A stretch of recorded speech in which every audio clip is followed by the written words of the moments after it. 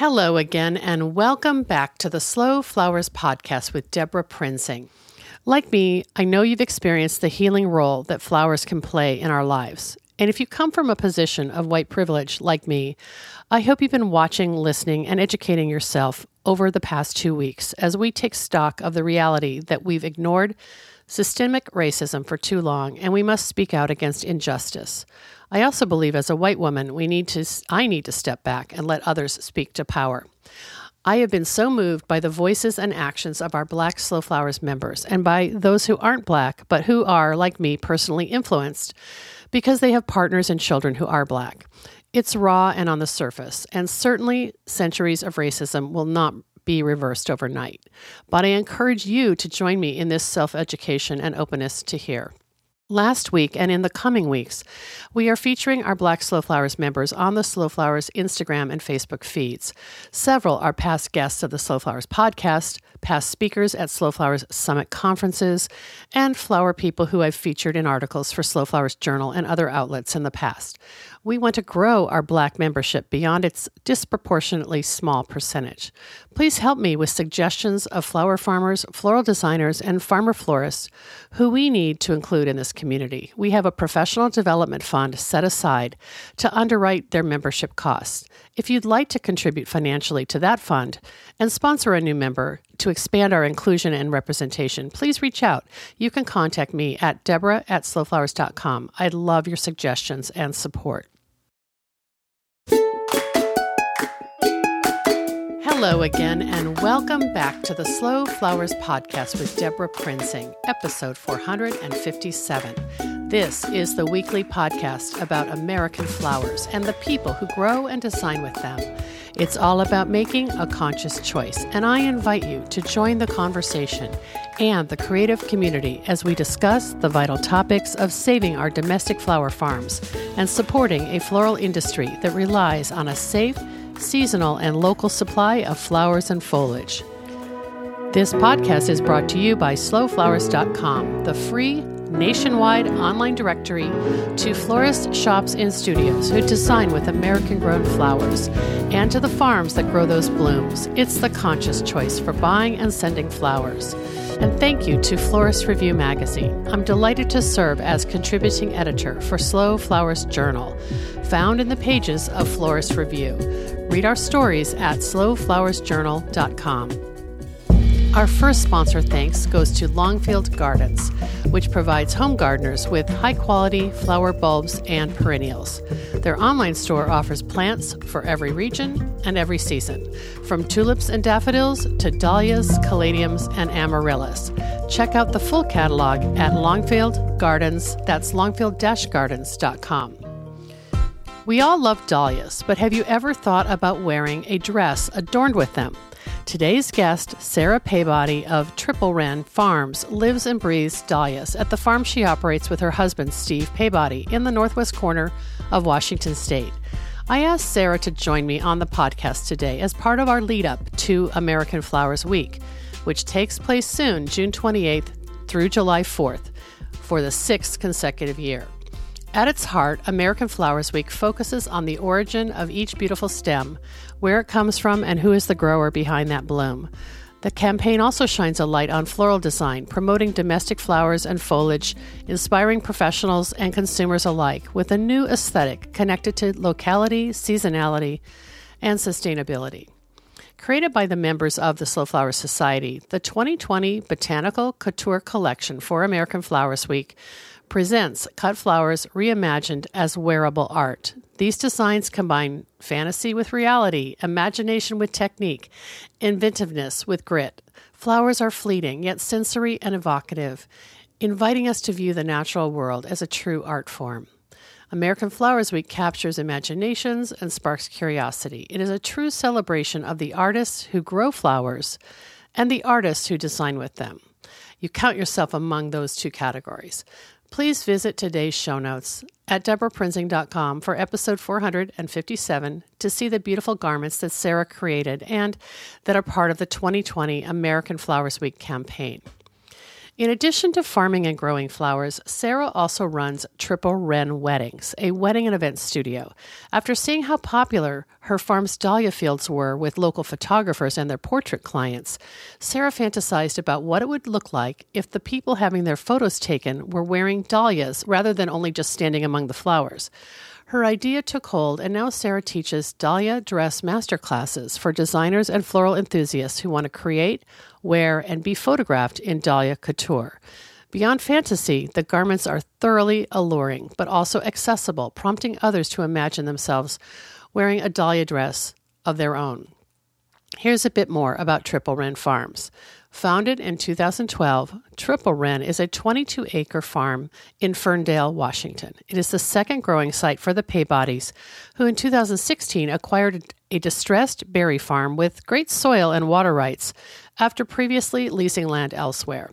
Triple Wren Farms currently grows on about 9 acres. The farm supplies cut flowers to wholesale customers and has developed an agritourism focus that includes a U-pick blueberry field, a fall pumpkin patch, flower workshops, and open farm events, including a dahlia festival and a blueberry party. The farm also sells dahlia tubers, growing close to 200 varieties selected for superior cut flower performance. Triple Wren Farms tuber store has the tagline, "Dahlias for Cuts in a Modern Palette."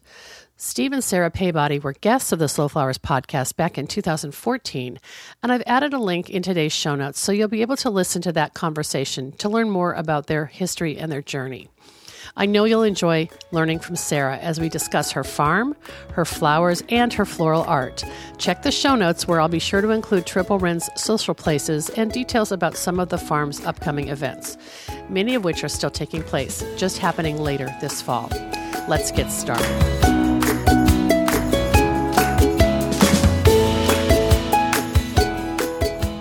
Welcome back to the Slow Flowers podcast with Deborah Prinzing, and I am so thrilled today to welcome Sarah Paybody of Triple Wren Farms. Hi, Sarah.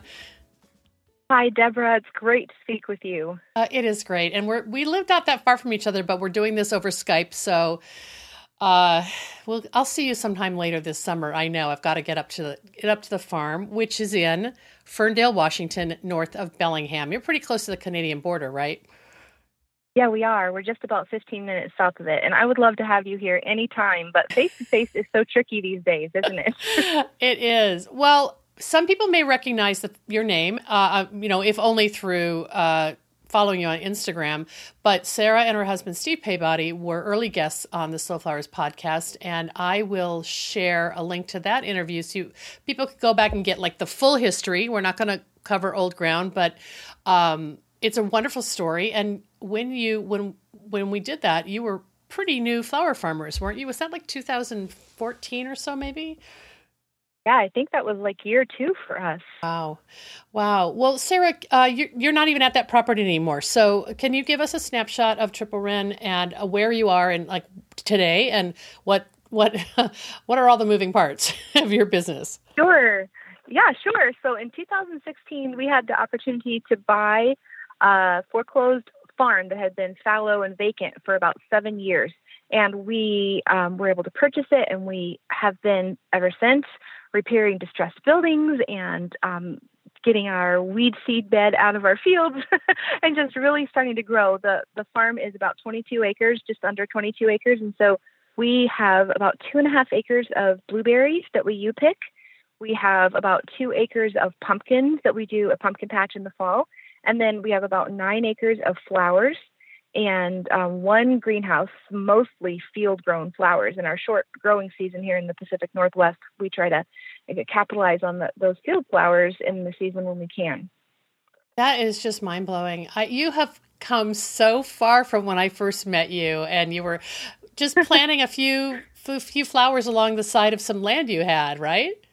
Yeah, that's true. We started with 5 100-foot rows, and I direct seeded everything and made tons of mistakes, and we've just figured it out as we went. Well, it's wonderful. And if anyone wants to see what a family flower farm is like, you and Steve both post. Do you both post on your Instagram feed, or is it more you? It's mostly me now, but if he ever wants to post, I tell him, go ahead. He's just, his cup of tea as much, but yeah.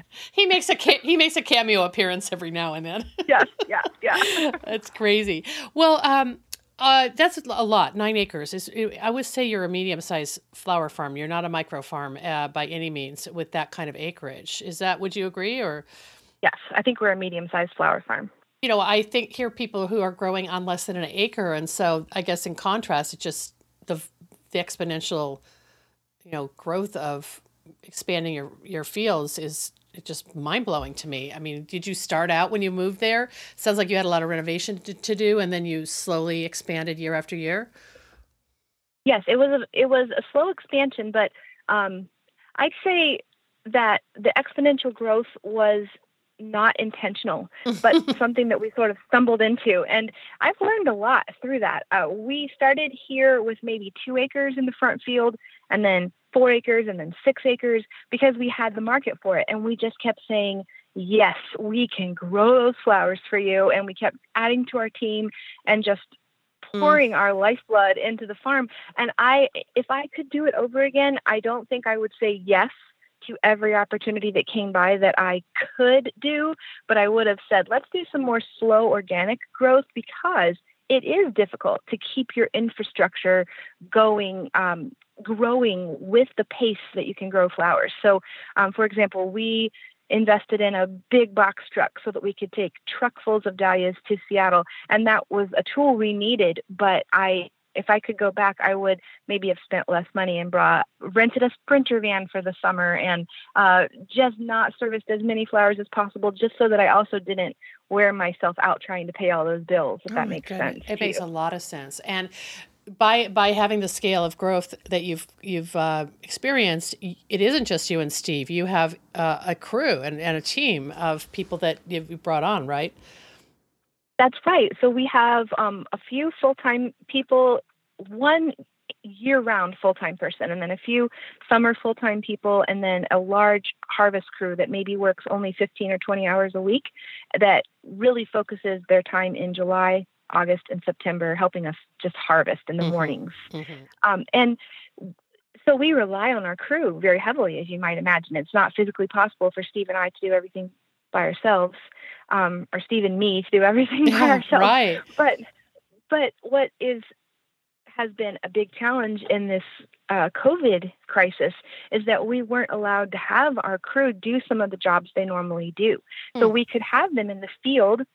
Thankfully, our rows are about 6 feet apart, and we were able to have them help us plant, for example. But I wasn't, our business also, we do, I'd say 40% of our business is that we sell baby plants and dahlia tubers. And so we weren't allowed to have any of our crew help us in the warehouse ship. And that, oh my goodness. It's been a crazy April and May. Let me just say that. My kids have risen to the occasion.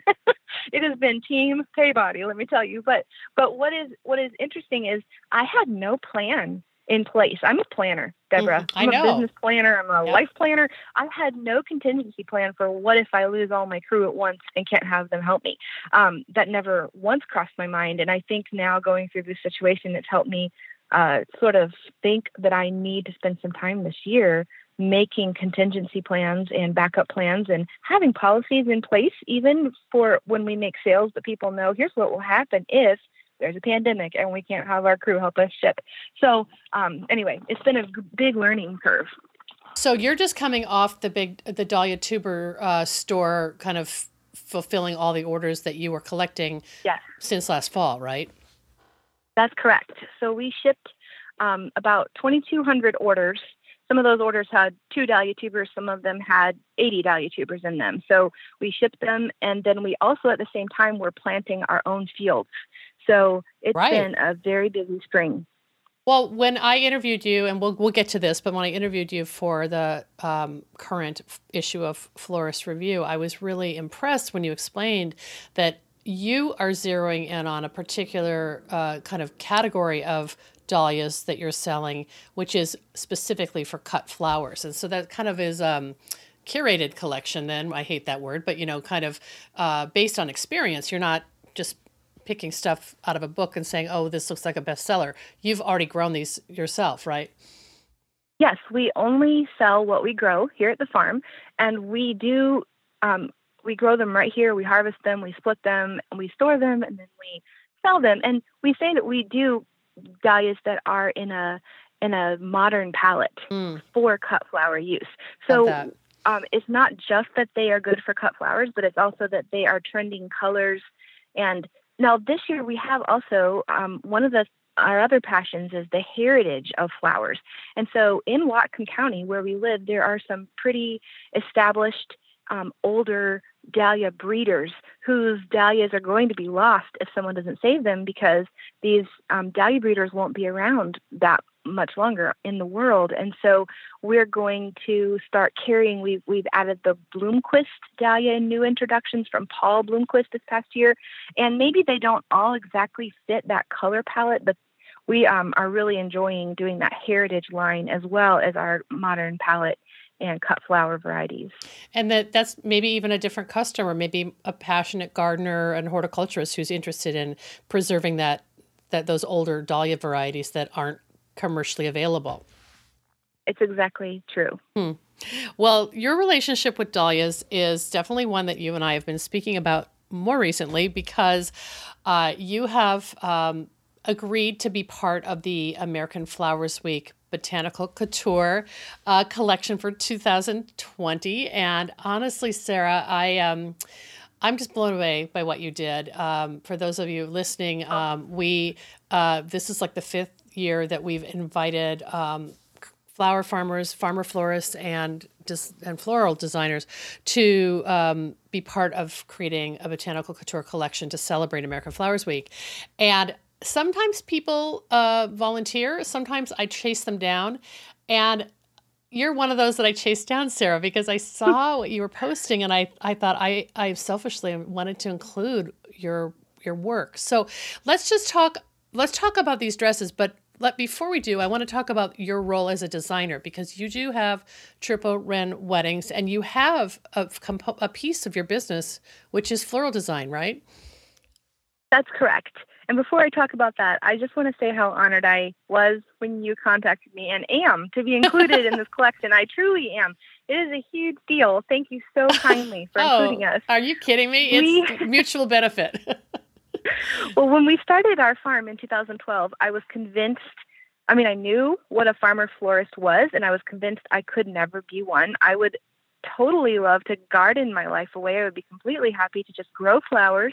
And I did that for several years. And then I decided that I should try to improve my ability to design. And so I just started practicing. I made an appointment on my calendar, and I started building up my bank of 10,000 hours, just trying to recreate pictures of or arrangements that I would see in pictures that I liked, because I couldn't. I was a disastrous designer. Nothing turned out the way I wanted.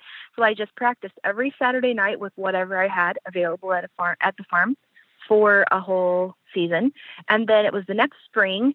And each time when you put hours into something and you put your mind to it, you can improve, right? And I didn't really take a class, or I didn't have a way to, I couldn't really afford some of the awesome design classes that I would have liked to have gone to. We were putting all of our pennies into the flower farm. Right. But then it was the next spring, and I was like, okay, I should probably put this on my calendar again. And I did for several weeks. And then one day I was in my farm. We were doing, we were growing beets for the food bank, and I was weeding the beets, which I do not enjoy weeding the beets, just so you know. Mm-hmm. And I was thinking, man, I can't wait until this weeding the beets is over, because tonight is my night to play with flowers. And all of a sudden I stopped, and I thought, wait, did you just think that out loud? Did you just think that? Are you looking forward to playing with flowers tonight? You're not doing it because you need to check this off your list. And it was a light bulb moment for me. And I decided, I realized that I was starting to enjoy it. And that summer we started doing small weddings. People we knew, just word of mouth, started knowing that we designed flowers. And so I did that, and I had a small team. And now last year we purposefully only did 40 weddings in the summer of the year. And the 2 years before that, we did 60 weddings. And I have a problem saying no, Deborah. Yeah. That is really a lot of that. And that's a crazy number, because it is. we would do multiple weddings per weekend, sometimes multiple weddings per day. And I grew personally and realized I did not need to do that many. Yeah. I didn't need to grow my business that quickly. So last year we did 40. And with the COVID, this year we had weddings booked, and we are now doing a total of one wedding in 2020. Oh, honey. Oh, my goodness. So it is such a strange change. And I know each florist is dealing with this in a different way. Some people are able to book smaller weddings, and we are exploring that, but it's just such a drastic change. So I'm excited to see what's going to happen with not just our economy, but like with our own farm. What am I going to do with that found time? What am I going to develop? And in the past years, when I felt like I wanted to be creative, as you mentioned, I started doing fun things with the flowers we had, and we do have some fun ideas that we're hoping to spin out of our farm this summer. But dahlia dresses has definitely been one of the most rewarding and personally creative and inspiring things we've done. Yeah, it's beautiful. First of all, when I had the original idea to do botanical couture garments, and they're not all dresses, but for lack of a better word, we'll say gowns.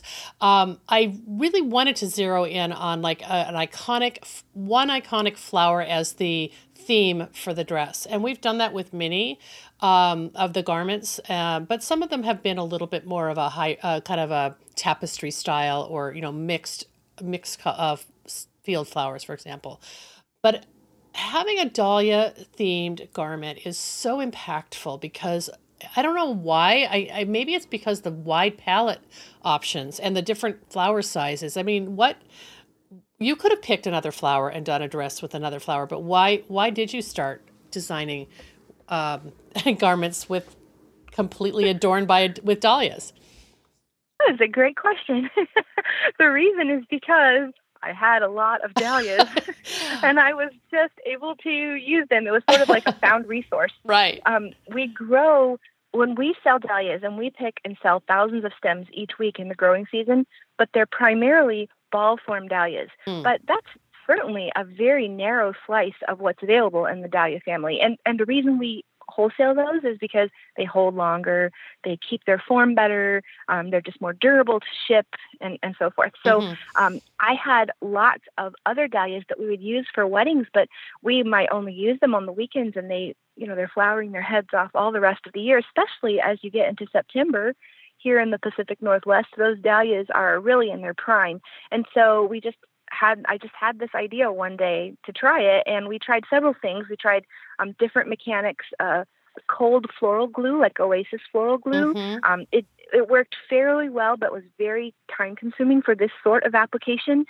When applying it, and the flowers are going to be pretty hydrated, right? So they're a little wet, and Oasis floral glue is so amazing because it still works well with wet botanical material, but it takes longer for it to adhere to a woven medium like fabric than it does to a metal bracelet or a wired headband or something. So we switched our mechanic, and my very practical and logistic-oriented husband, Steve, said to me when I was having a crisis up at a deadline against a photo shoot, "Why don't you try your hot glue gun?" And I rolled my eyes at him, and I said, "There's no way that will work. It's too hot for the flowers. I'm going to burn my fingers off." But I was desperate enough to try it, and it worked beautifully. So when we make dresses, we take the flower heads off. We take the calyxes, the green little tiny leaves at the back of the bloom, off. And then we actually put a dab of hot glue right at the center of the back of the flower and hold it for just a few seconds until it adheres, maybe a few minutes longer if it's a big bloom like a cafe au lait. But it really goes on quickly and stays in place very well. But you're so right that conventional wisdom has always been, well, you can't use a hot glue gun on herbaceous, cut flowers because it'll damage the petals or the leaves or make them crinkle up. But maybe because you're so specific about where you're placing it, you're not really touching the petals. And it could be that dahlias have so many layers of petals that even if the back layer of petals is a little bit damaged, I mean, these dresses aren't to be kept forever. They're meant to be kept for 24, maybe 48 hours. We've done up to 48 hours before, but they the back petals are camouflaged or hidden by the other flowers. Now, another thing that I've had to consider is what type of material I'm gluing to. Mm-hmm. If it's a very fragile synthetic material, then the hot glue can damage that and it won't work. But you need to have, something that can handle a little bit of heat. And the hot glue does cool very quickly. But then it also does stiffen the fabric underneath the flower. So it's also very nice if you can get the your model or your I can imagine doing this for a real life bride. I would love the chance to do this for a real life bride. But it's nice if they have an underlay or you do a dress that has a lining so that it's not very uncomfortable and scratchy for the model to wear. So a woven fabric, not a knit fabric. Yes, a knit fabric can tend. I did a dress once, an entire dress in knit fabric, and then the dress becomes so heavy. The flowers are so heavy that they actually pull the knit down, and the dress was misshapen. Right. And the poor model who was trying, she felt like she needed to hike it up the whole time. It was really pulling down, gapping in the front, and just it wasn't a good thing. You need a woven material, not a knit material. Well, I am not a fashion designer, so I might be using the wrong terms. I'm not a dressmaker, just a dressmaker. But Sarah, I suspect that you might be like me and you do own a sewing machine and you have made things from patterns before. Yes, that is true. When we talked about this for the article, I don't think I actually included this in the article, but I thought you had some other really interesting tips. One is, you're not a fashion designer in that you're not trying to start from scratch. You work with existing garments that you feel have good fit for the model, and I feel like that's an important point. It's a very important point. So if a dress fits a model well and is actually, if it's a little bit snug, that's even better because the weight of the dahlias, like I mentioned, is going to pull that fabric down just a little bit. That is really wonderful. And if I were to just glue dahlias helter-skelter all over a dress, it probably wouldn't be as attractive as if what we do is we follow the lines of the dress. So I might take the line of the bodice that starts at the shoulder and goes down to the waist and start by gluing dahlias along that and then trying to make that shape still look attractive so that the dress doesn't look too boxy or too straight, but it still has some shape, even though you're adding about 2 to 3 inches of thickness to the dress. I feel like where the design comes in, we've talked about mechanics, but where the design comes in is not designing the dress, but designing the choices you're making on flower head size, form, and then color. I mean, that's where your artistry really blows me away, is how you're putting the palette together based on what's in your fields. Sure. And it's really fun to do several at a time so you can show off the different kinds of dahlias that I have in my field. We have 28,000 dahlias growing in our field right now, and I can't wait to see the diversity. We've added lots of new ones. So it should be fun to mix and match in different ways. But I find that starting with smaller scale dahlias on the bodice and even if there's a cap sleeve, maybe just doing it as a fringe instead of trying to add a lot of bulkiness to the sleeve, and then growing into larger, maybe even dinner plate dahlias as you move down the skirt so that it's just proportioned better. Well, people who are listening to this will be able to see some of the photos. We'll have them in our show notes, and also the full article that we did for Florist Review. And I'm really impressed with how this has taken off for you. In that, backing up, I think you told me that people come to Triple Wren for photo sessions, and that somehow influenced the dahlia dresses as well, didn't it? It did, because we have a lot of maybe high school seniors or newly engaged couples who will come to our farm and have their pictures taken.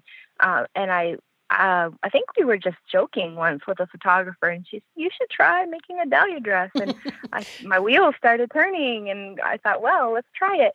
And so we did start that. And yes, people do come to take their pictures. And we have also a Dahlia Festival each year where people can come and everyone's allowed to bring their own camera and just come and take whatever pictures they want.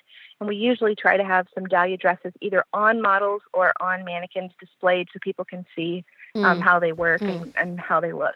So all of that was kind of just like fun, creative, great for editorial or marketing, but which one would hope continues to draw people to Triple Wren Farms and to buy your flowers.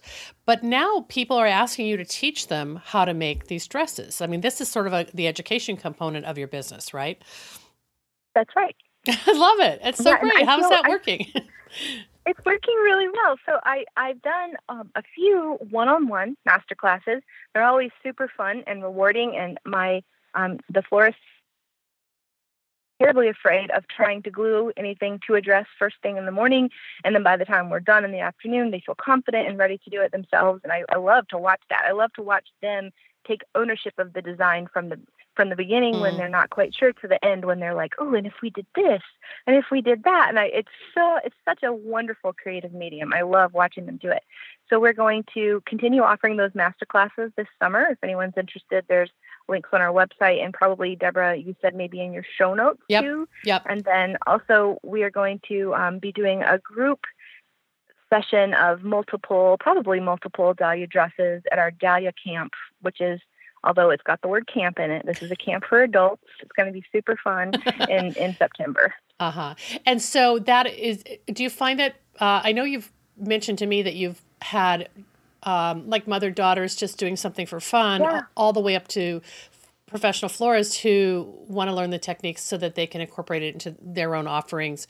Will Dahlia Camp be a little bit more for the pro, or do you know yet? Yes, I do. So Dahlia Camp is designed for people who want to learn more about growing dahlias and how to use them practically in their lives. So I think that it's really available to teach how we grow dahlias, how we design with dahlias, and then also we want to talk. I am very passionate about talking about self-care for the flower farmer. I think that I have failed greatly in this way and learned a lot, and I want to share that. We have all kinds of fun sessions, and one of them is a group design session so that people can learn, and we will have models who will be prepared to wear these dresses and have a editorial photo shoot right at sunset at golden hour. Actually, our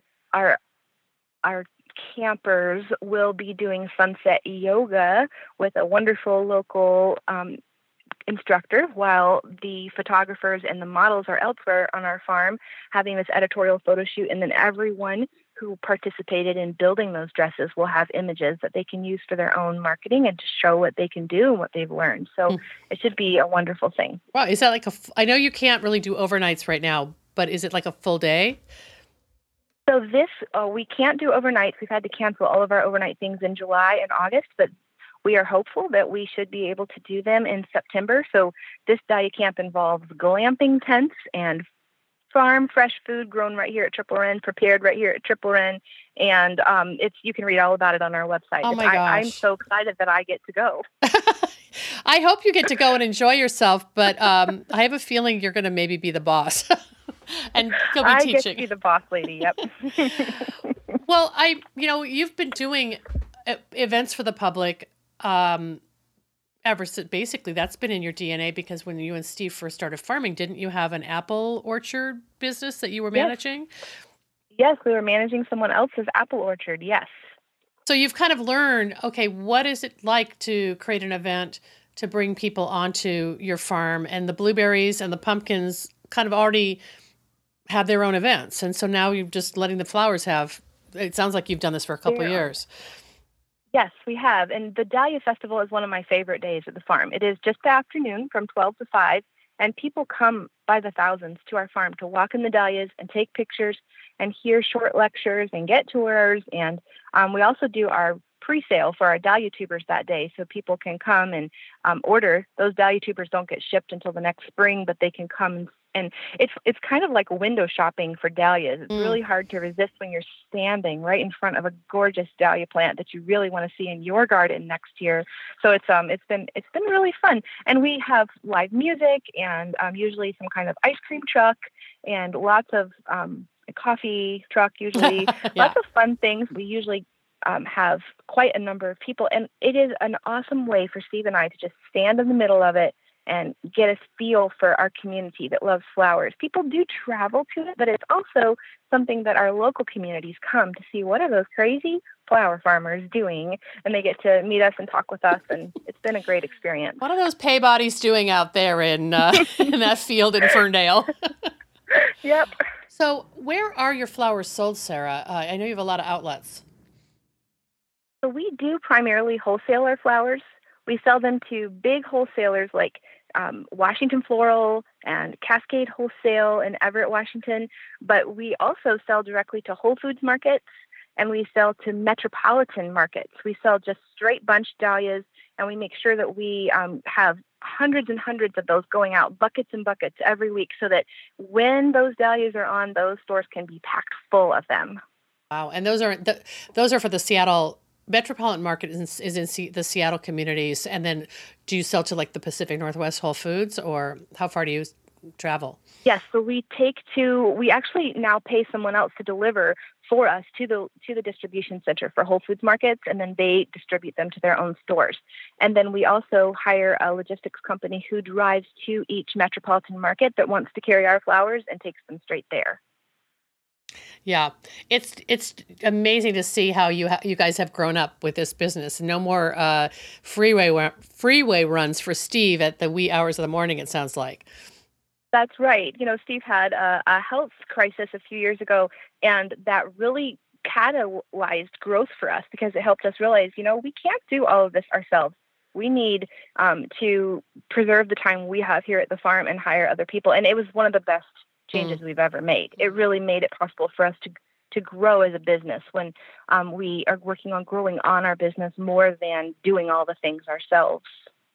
Well, I think it's interesting too, where you're moving large volumes of all cut flowers, not just dahlias, out through wholesalers and these grocery outlets, and yet you're still creating experiences for your neighbors and people in Whatcom County to come experience flowers through events and workshops and festivals, and I think that's kind of a nice balance.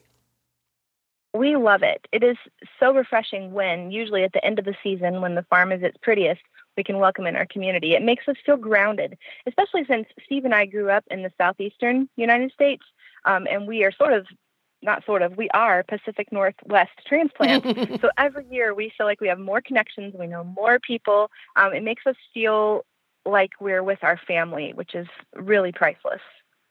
Well, this was the year you were going to, I don't know, have some weddings, maybe ones that make money, and have a lot of agritourism and events, some of them new for you this year. And now COVID is still, in our atmosphere, and is still, we're very early in our phased reopening in Washington State. And it sounds like you're super attentive to that, and you know what you can do when. But how are you adapting? How are you drawing from resilience to not sit down in a fetal position and cry? I mean, it's just, it's tough. Well, I won't say I haven't been there, Deborah, but I haven't stayed there. Good. I've gotten up.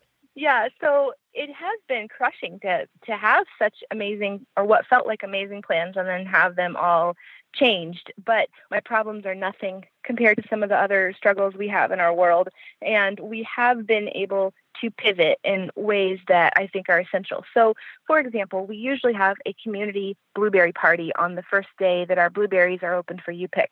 And we have live music and fun treats for everyone. And we just have, it's a big festive blast. But we can't have that this year. We're not allowed in July to have that many people here at our farm. So we're changing. We're just doing U-Pick without the party, and we're just communicating it clearly to everyone. I think that's been a big piece of it, is just communicating. We can't have this overnight retreat that we planned, so we are going to do this instead. And our community has been overall very supportive.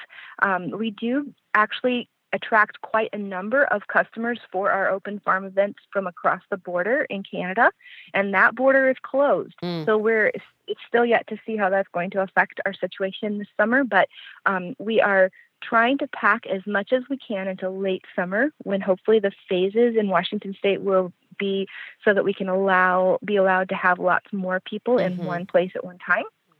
And we're just trying to take it one step at a time. We changed our flower therapy and sunset yoga workshops to be socially distanced. We're working closely with our instructor and making sure we observe the guidelines that not just the CDC, but also our Whatcom County health authorities are putting out, so that we are safe.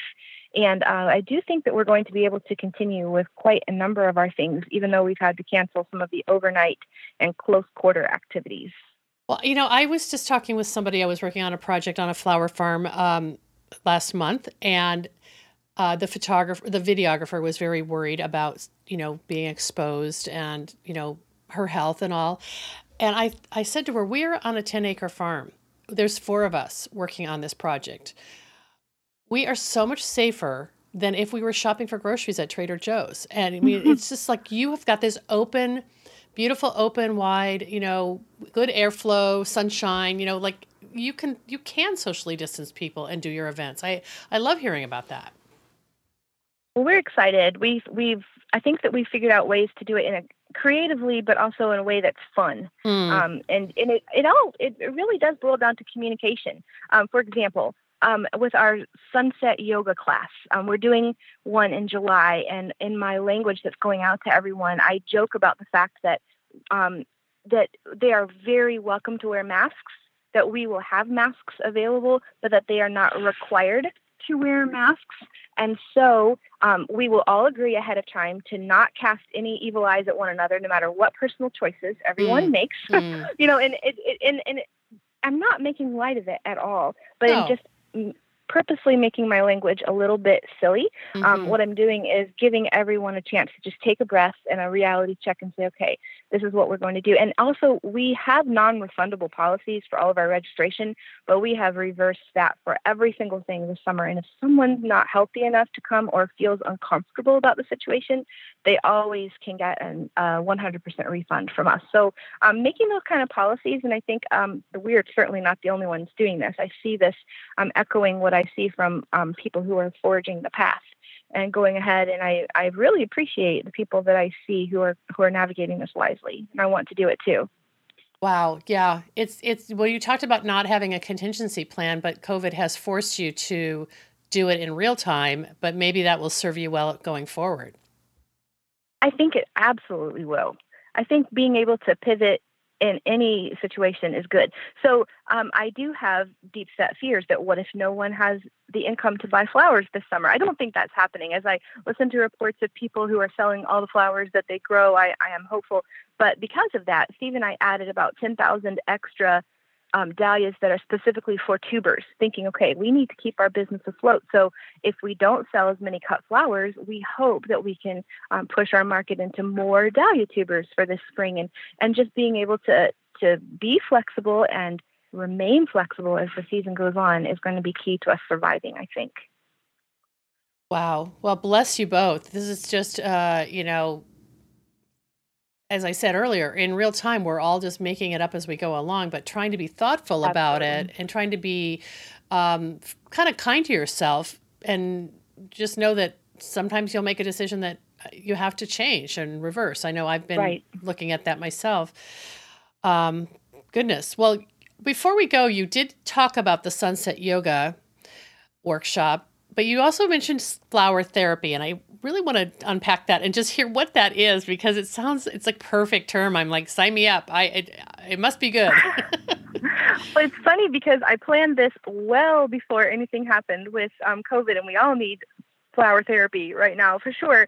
But the roots of this exist in my sweet friend Maggie, who lost her mom last year, coming out to the farm just to spend time in the peaceful atmosphere. And I picked a couple of buckets of flowers with her, and we sat at my picnic table and we deconstructed them. We took the heads off and we made a beautiful flat lay. And then I photographed it and photographed her with it. We did it about 3 times. She loved it so much.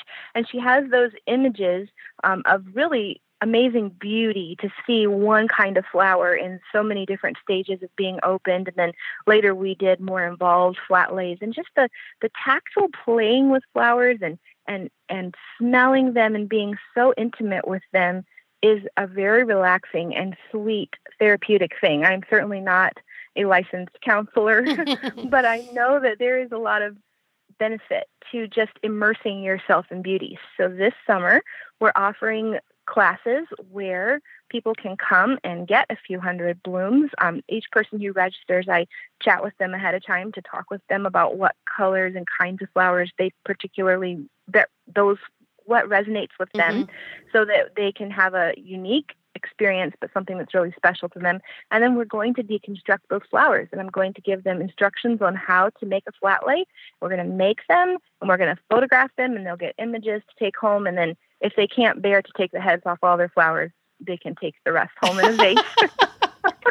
But it's a little shocking to realize that you have to destroy this to make this a very temporal art, but extremely beautiful, something that they could easily reprint and hang on their wall to remember this time.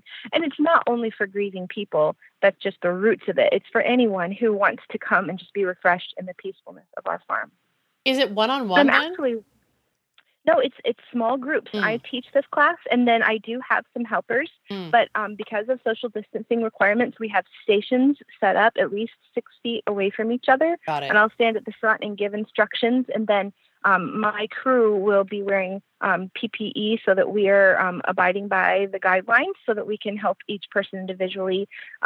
We have a good plan, and I hope that it works. We're doing a dry run beforehand to make sure that it all flows as smoothly as I think. But, I just feel like it can be such a healing thing to spend time with beauty, whether it's the beauty of food, if that's your thing, or the beauty of flowers, or the beauty of a hike or something like that, just where you can get into nature, something bigger than yourself, and something that is really going to help your heart be less anxious. That's what I'm looking for. That's beautiful. I love it. This has been so wonderful, Sarah. We always say we're going to get together, and we never have enough time to do it. So I guess we had to get on a podcast to have this conversation to share with everybody else. I'm thrilled that we could showcase your dahlia dresses as part of American Flowers Week. Thank you for supporting me in that project. And I would encourage anyone listening to follow the links that I'll have in our show notes so you can maybe come be part of Dahlia Camp or attend one of the other events at Triple Run Farms, and find and follow Sarah and Steve Paybody, because they're doing some really inspiring flower work. And it means a lot to me to have you as a friend. Thank you, Deborah. Your friendship is precious to me, too, and I truly appreciate you having me on the podcast. Your tireless work for flower farmers and florists who are working with American-grown flowers is a total inspiration to me. And from the moment I met you, you have been nothing but gracious and kind, and I thank you so much for that influence in my life. Oh, thanks. We've been on this journey together. It's been great. Thank you so much, and we'll share lots of photos so people can see what Sarah and I have been talking about in today's show notes, and maybe it'll inspire people to try to do something during American Flowers Week, which is coming right up, and we're giving them a little preview to talking about these beautiful dahlia dresses. So thanks, Sarah. Right. I appreciate you, Deborah. Thanks again. Back at you. Take care. Okay. Bye-bye. Right. You too. Bye-bye.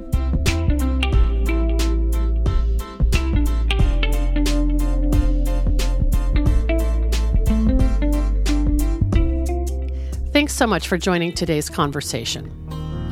Our next sponsor thanks goes to Rooted Farmers. Rooted Farmers works exclusively with local growers to put the highest quality specialty cut flowers in floral customers' hands.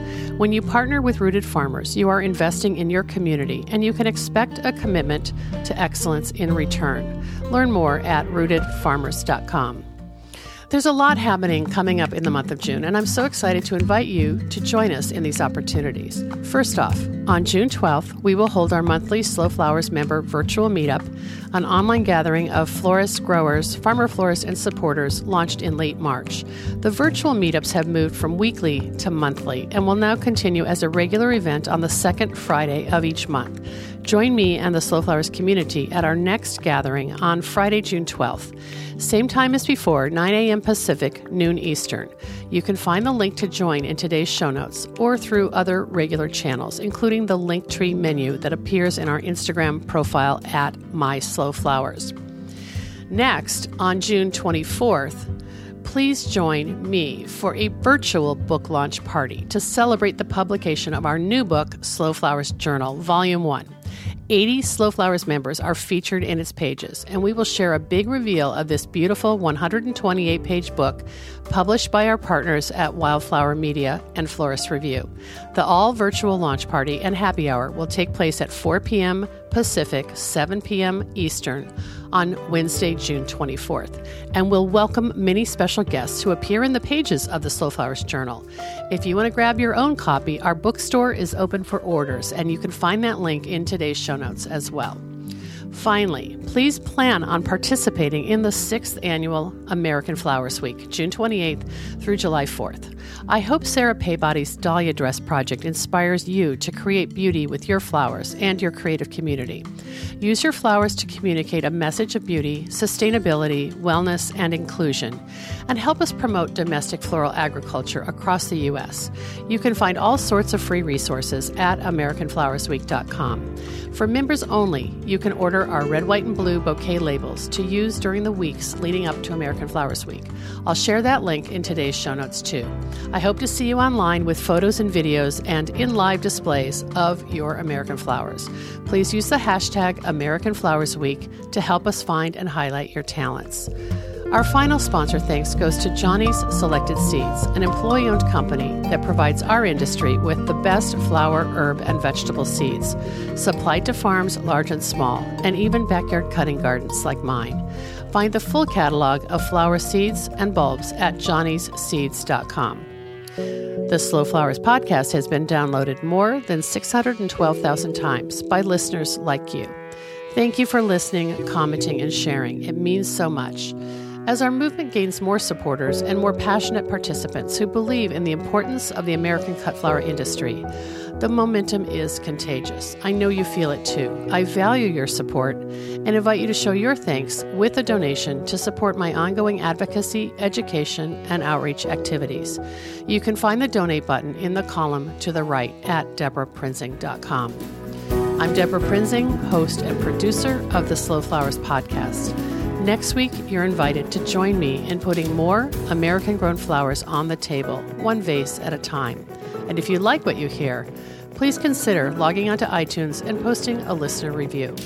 The content and opinions expressed here are either mine alone or those of my guests alone, independent of any podcast sponsor or other person, company, or organization. The Slow Flowers podcast is engineered and edited by Andrew Brenlin. Learn more about his work at soundbodymovement.com.